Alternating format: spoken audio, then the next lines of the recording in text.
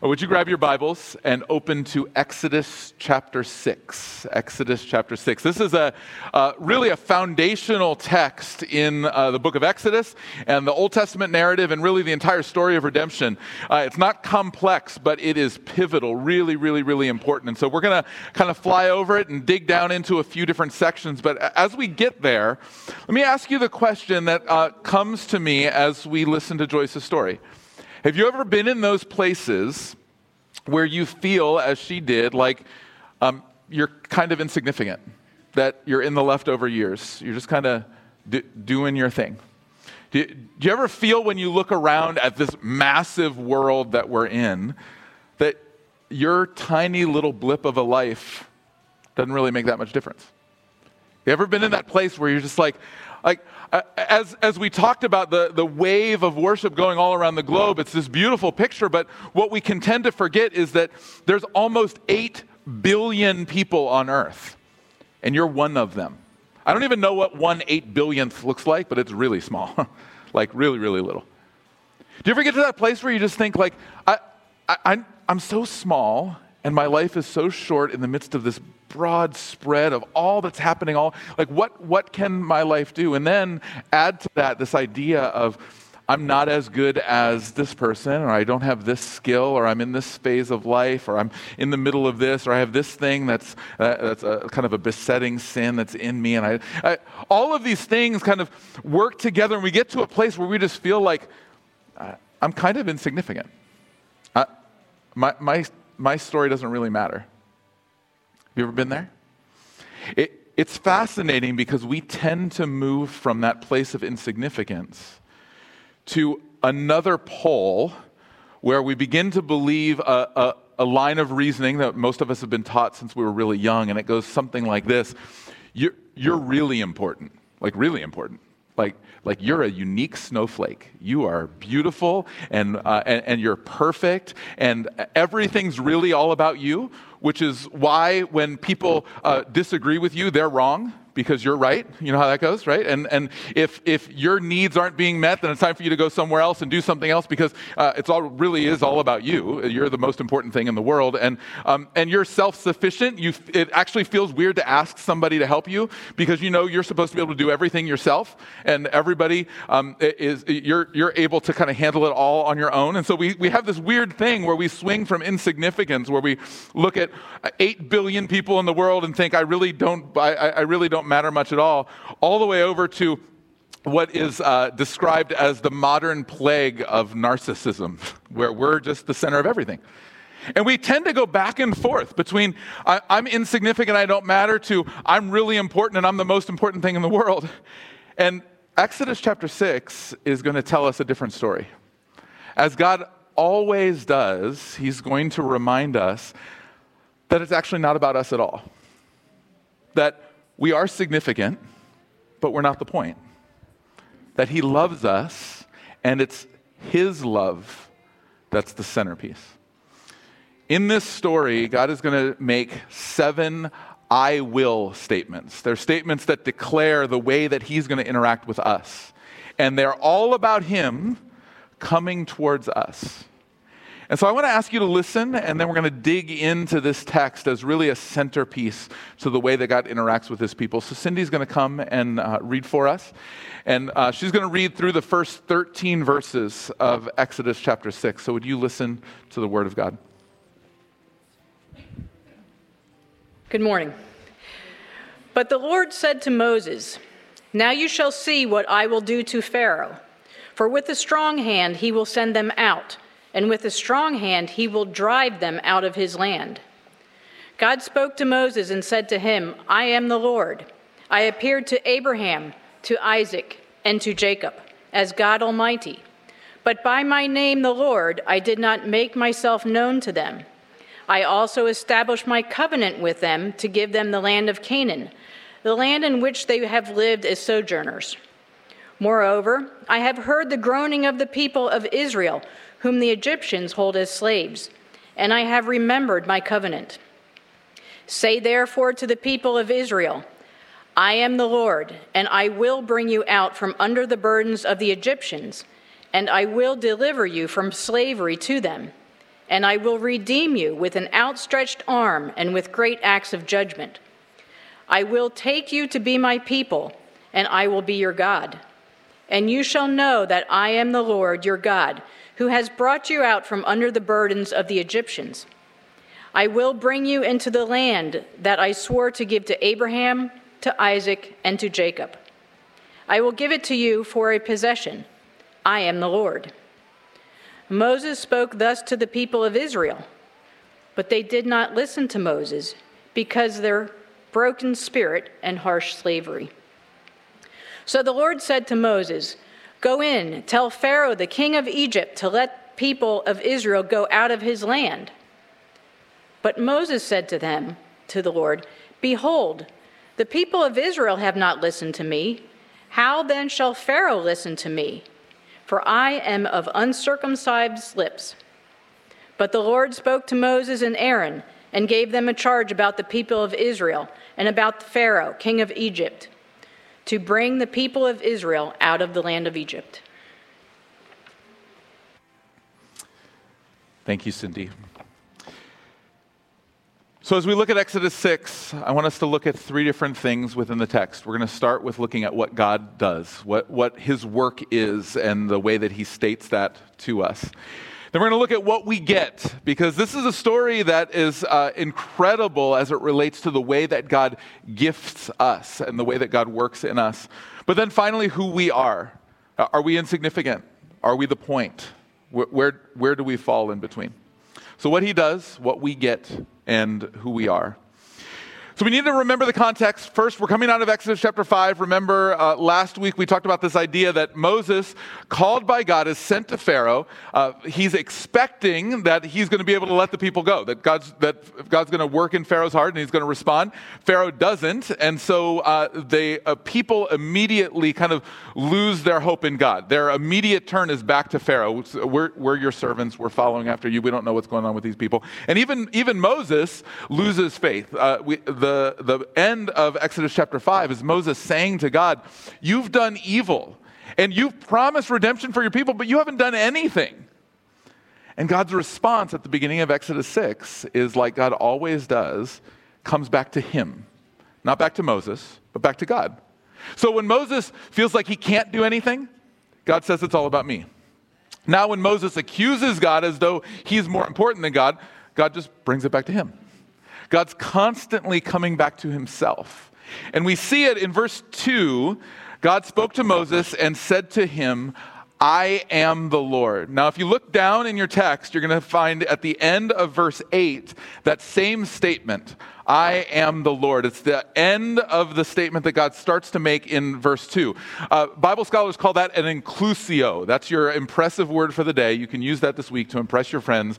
It's an inclusio. It's really hard to work into conversation. I've tried. It's really awkward, so maybe not. But anyway, an inclusio, basically what it means is these two statements that bookend, in between, all that God's saying is the way that he works that truth out. So he says, "I am the Lord. I am the Lord. Here's the way that I am the Lord to you." And so what's he say? Well, we're not going to go through all the details. We'll hit a bunch of them in the daily podcast this week as well. But if you go down to verse 6, this is the beginning of those "I will" statements. And so God says, "Say therefore to the people of Israel, I am the Lord, and I will bring you out from under the burdens of the Egyptians. I will deliver you from slavery to them. I will redeem you with an outstretched arm and with great acts of judgment." So the first thing that God says is, the way that you'll know that I am the Lord is I'm going to step into your brokenness, into your burden, into your slavery, and I'm going to bring you out. I'm going to deliver you. And it's the first time that that word redeem is used as an action of God within the Bible. It's that the word gael that is talking about the redemptive work of God. And when that word is made into a person, the work of a person, it's goel. And you probably know that term within the idea of a kinsman redeemer. So Boaz in the book of Ruth is kind of the typical kinsman redeemer, the one who comes and steps in and saves. So what's happening here is when God uses that word for the first time in Exodus 6, what he's saying is, I'm going to work on behalf of you as the people. I'm going to step in and I am going to redeem you.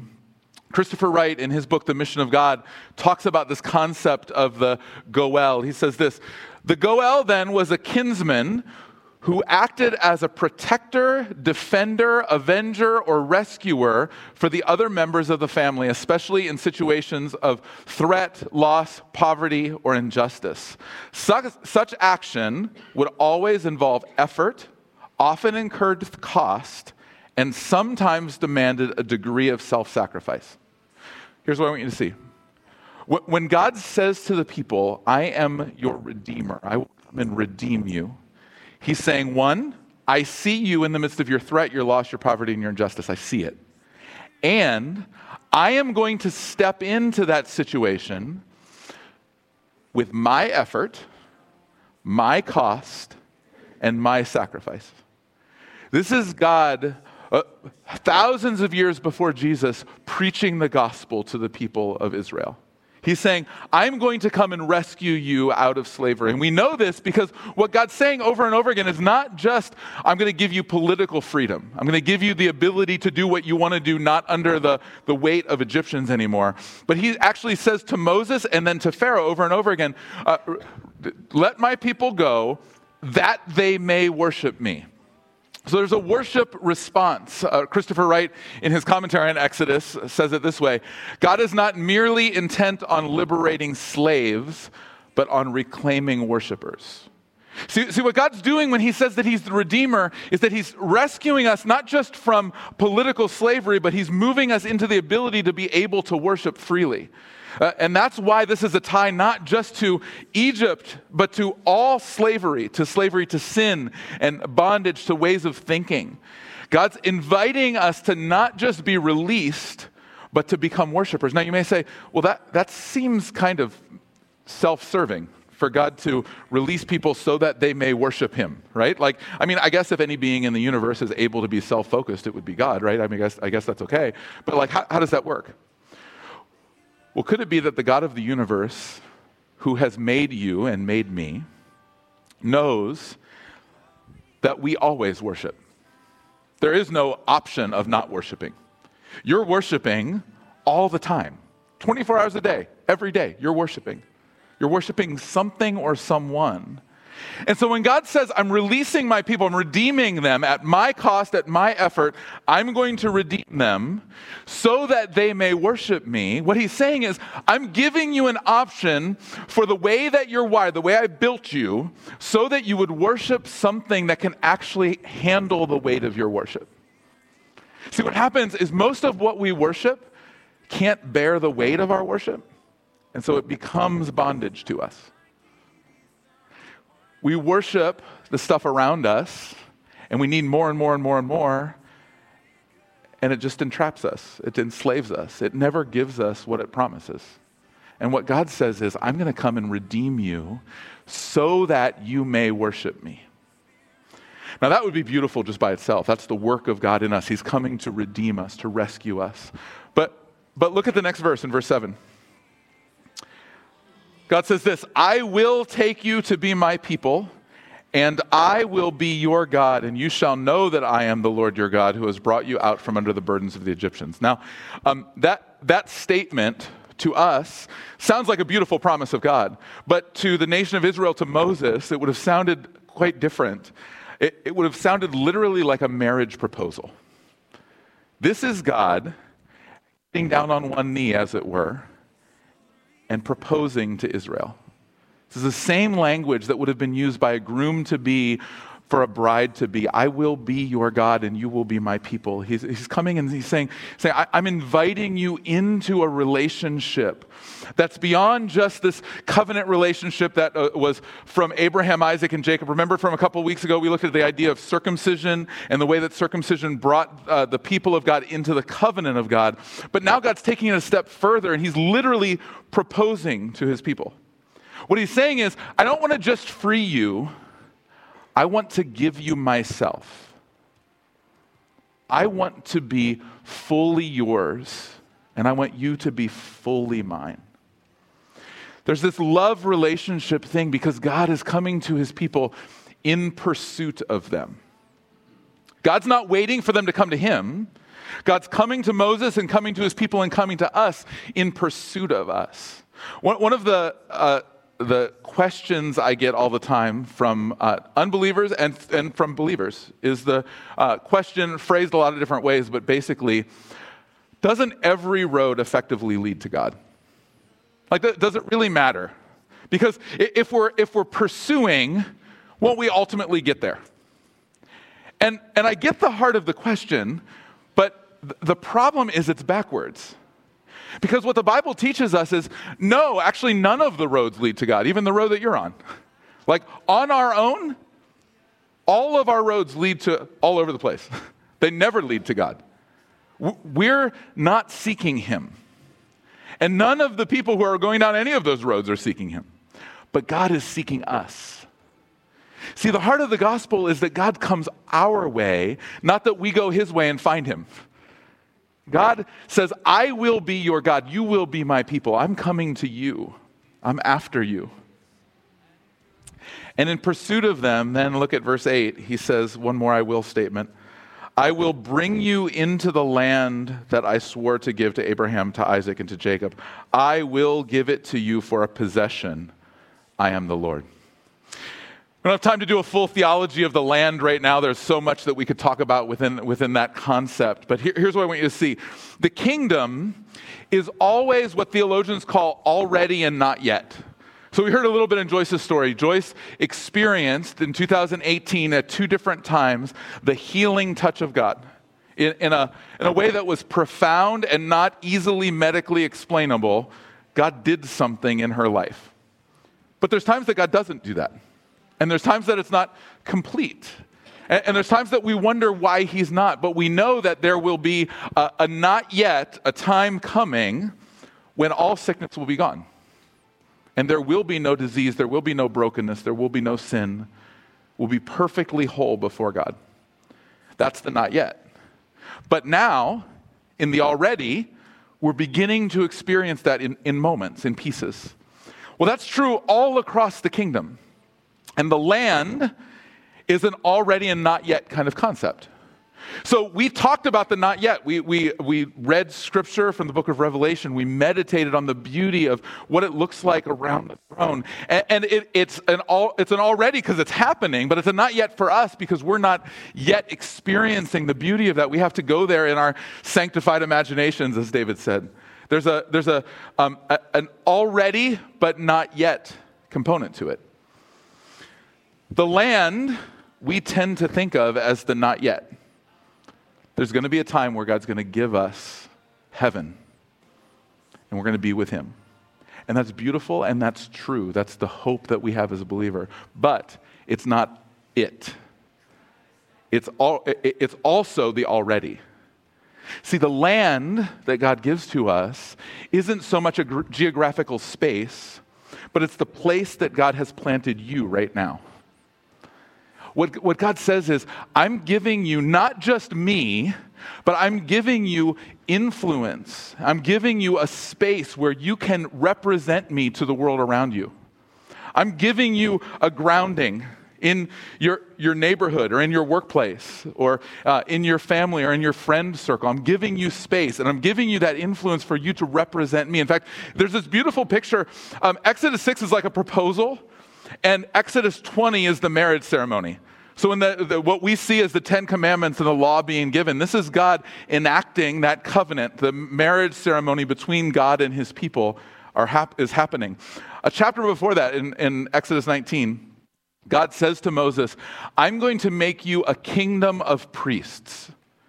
That's really odd because in a little bit, God's going to establish one specific tribe as the priest. But he doesn't say that in Exodus 19. He says, I'm going to make you a kingdom of priests. What's he talking about? Well, what do priests do? Priests are the hinge point between God and man. Priests are the place where men come and priests bring men before God. And where God comes and speaks to a man, and a priest brings God to man. And what God says to Israel is, I'm going to make each one of you a priest. I'm going to give you a land. I'm going to give you a space. I'm going to give you influence. I'm going to invite you into my work. I'm establishing you. I want to marry you. I want to give you myself. But when I give you myself, I'm giving you the influence that comes with you being mine. That's pretty weighty.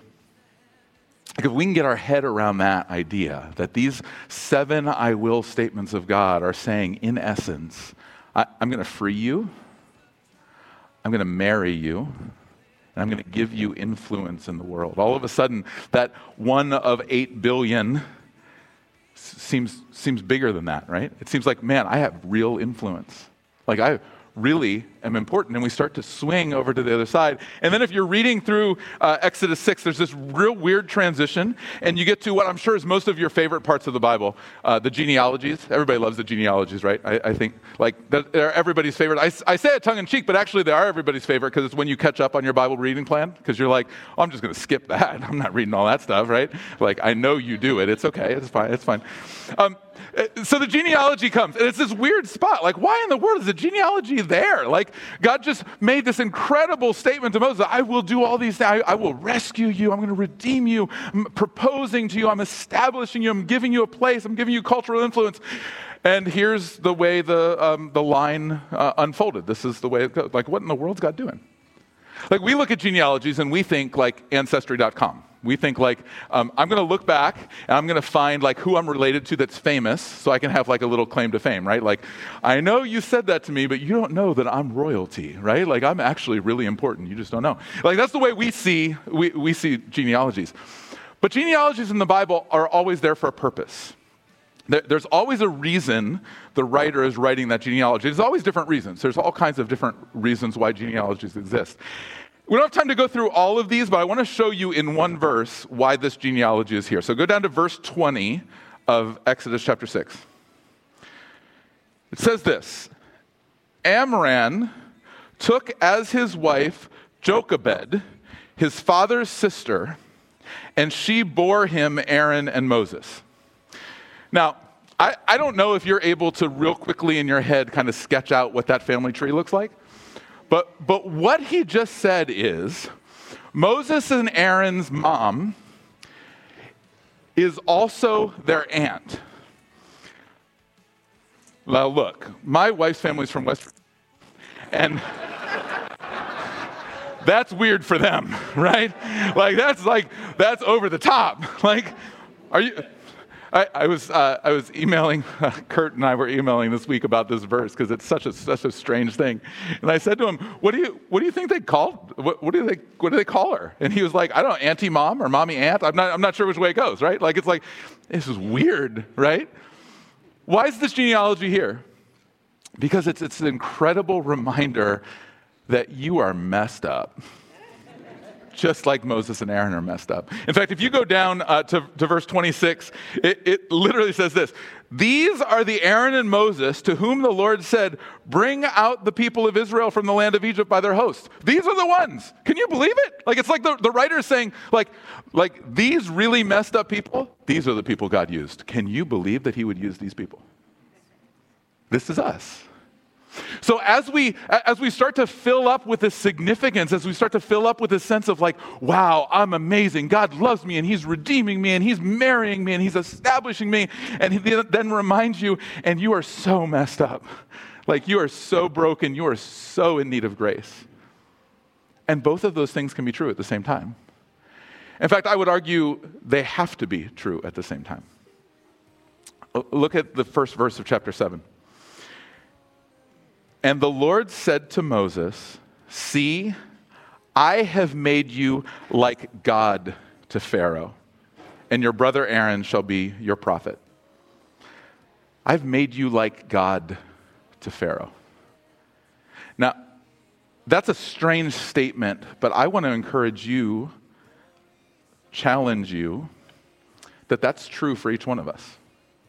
That this week, you will come into contact with likely dozens of people to whom you are like God.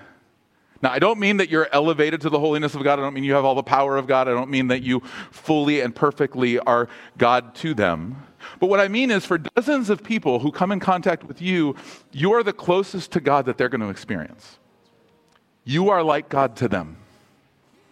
And you may say, but I am like broken and messed up and I'm going to do it all wrong. And I would say to you, yeah, that's true. But Moses is calling his mom Aunt. So like, it's okay. Like, it's okay. Like in the midst of all of this stuff, like God's going to use you too. The invitation of God is that he will redeem his people. And he will free us. That he will invite us into relationship with him, intimacy with him, connection with him. He will establish us. And in the midst of our brokenness, he will use us right where we are. Paul, talking to kind of a group of amateur philosophers in Athens in Acts chapter 17, makes this statement. He says, God has determined the times and the places of your existence. Like, he's put you where you are, when you are, on purpose. And Paul says it this way. He did that because there are going to be people around you who are like reaching out. And they're seeking God, but they don't know where to find him. And they're going to find that he's not too far from any of them. Do you know why? Because you're there. Because you are like God to them. The bottom line is this. You are not as insignificant as you feel or as great as you think you are. Because it's not about you at all. And it's never been about you. This is a story about God and his beauty and his transcendence and his plan and his grace and his mercy. And you and I got invited into the middle of it. And you and I get to represent him to the world around us. And so you're invited into that story. He says, not only do you get freedom, you get me. And you get to represent me to the world.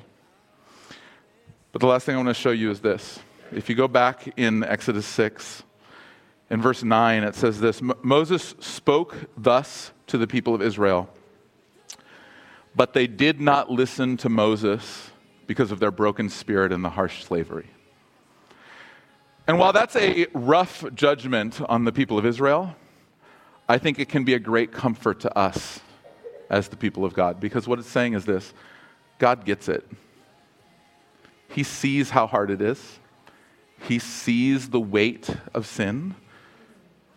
And he gets that your response is not always immediate. He gets that your yes to him will sometimes be a whisper and it'll take a little while. He gets it. Like, here's the thing. God has proposed to you. God has got down, as it were, in front of us and said, will you marry me? And he gets the fact that there's a whole bunch of us that don't immediately jump up and down and say yes. It's like that awkward proposal in the restaurant next to you, right? Where it's like, I'm not sure yet, right? Like, he gets it. He knows that for us, in the midst of a broken spirit and the weight of slavery, that response can be difficult. But the offer still stands.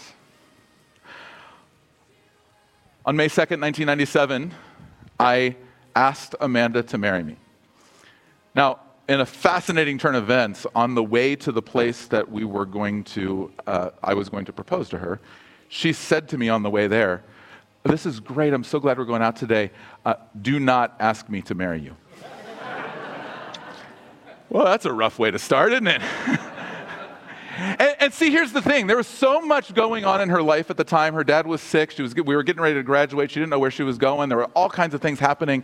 And it wasn't that she at all doubted my commitment and my love for her, or that she had any doubt of her commitment and her love for me. It was that there was so much happening right then. It was like, I just don't know if I can respond to one other thing. Like, there's just too much. I had never listened well, so I did ask her, and she did ultimately say yes. But if she would have said, I told you not to ask me, you need to wait, would the offer have still stood? Absolutely. Absolutely. It would have stood a week from then, it would have stood a month from then, it would have stood a year from then. And that's true for God to us. He gets the weight of it. And for a lot of you, you may have said yes to the not yet of the kingdom. You may have said yes to the I don't want to be in hell, so therefore I want to be in heaven. And so I prayed a prayer and I wrote the date down in the front of my Bible and I stamped it, I'm good. And I would simply say that when I asked Amanda to marry me and she said yes, we were talking about a whole life weaving together. Not just a little section of our life, all of us. And so I think the invitation for us is, have you said that kind of a yes to God? I'm not talking about whether you have prayed a prayer, but I'm talking about, have you said yes to the totality of your life being His? Every detail. When He proposes and we respond, what He's saying is, I want to influence and make significant every single portion, not because you're great, but because I am. I want to use you in profound ways in the world around you, not just in the moments that you choose on Sunday mornings and on Tuesday nights or Wednesday nights or whatever the thing is. I want to use you all the time in a profound way. And so the invitation I have for us today, I think the Scripture has for us today, is to ask that question: have we said yes to Him completely, fully? And so I'm going to ask us as we respond. The worship team is going to come and they're going to lead us in a response. And as they do, I just want to ask you to take a minute of quiet and just listen. Listen as the Spirit comes to us and lovingly says, will you marry me? Will you be mine? And I want you to think through your response. Because I think for many of us, we've never gotten to that place where it's a complete yes to everything in life. It's a yes to a section. You can have the religious part of me. What about the rest? There's an invitation in that He's making for us. And so I'm just going to ask you to put your Bibles to the side and just close your eyes. And let's pray. Let's just start with a time of quiet. And let's allow the Spirit to speak to us.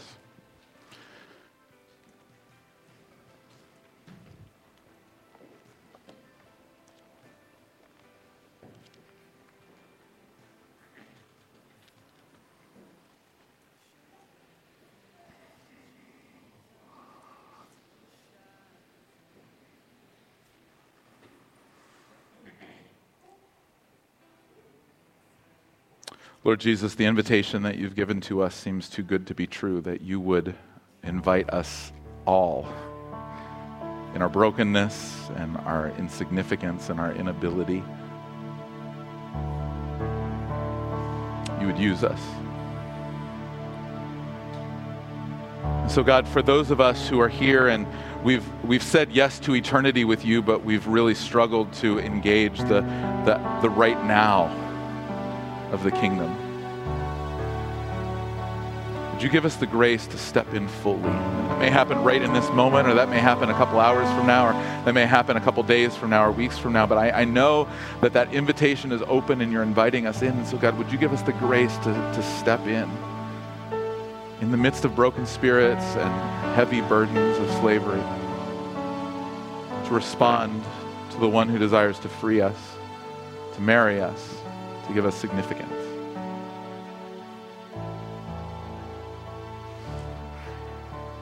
And God, for some of us, we have at one point in time said yes completely, all in, we're there.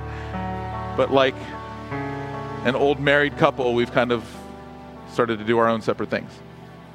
And sections of our life have started to be walled off from you. So God, if that's where we are this morning, would you meet us there? And would you remind us of how much you love us? How much you desire to use us? And may this be a moment where we renew our vows, as it were, where we step back in once again to the fullness of relationship.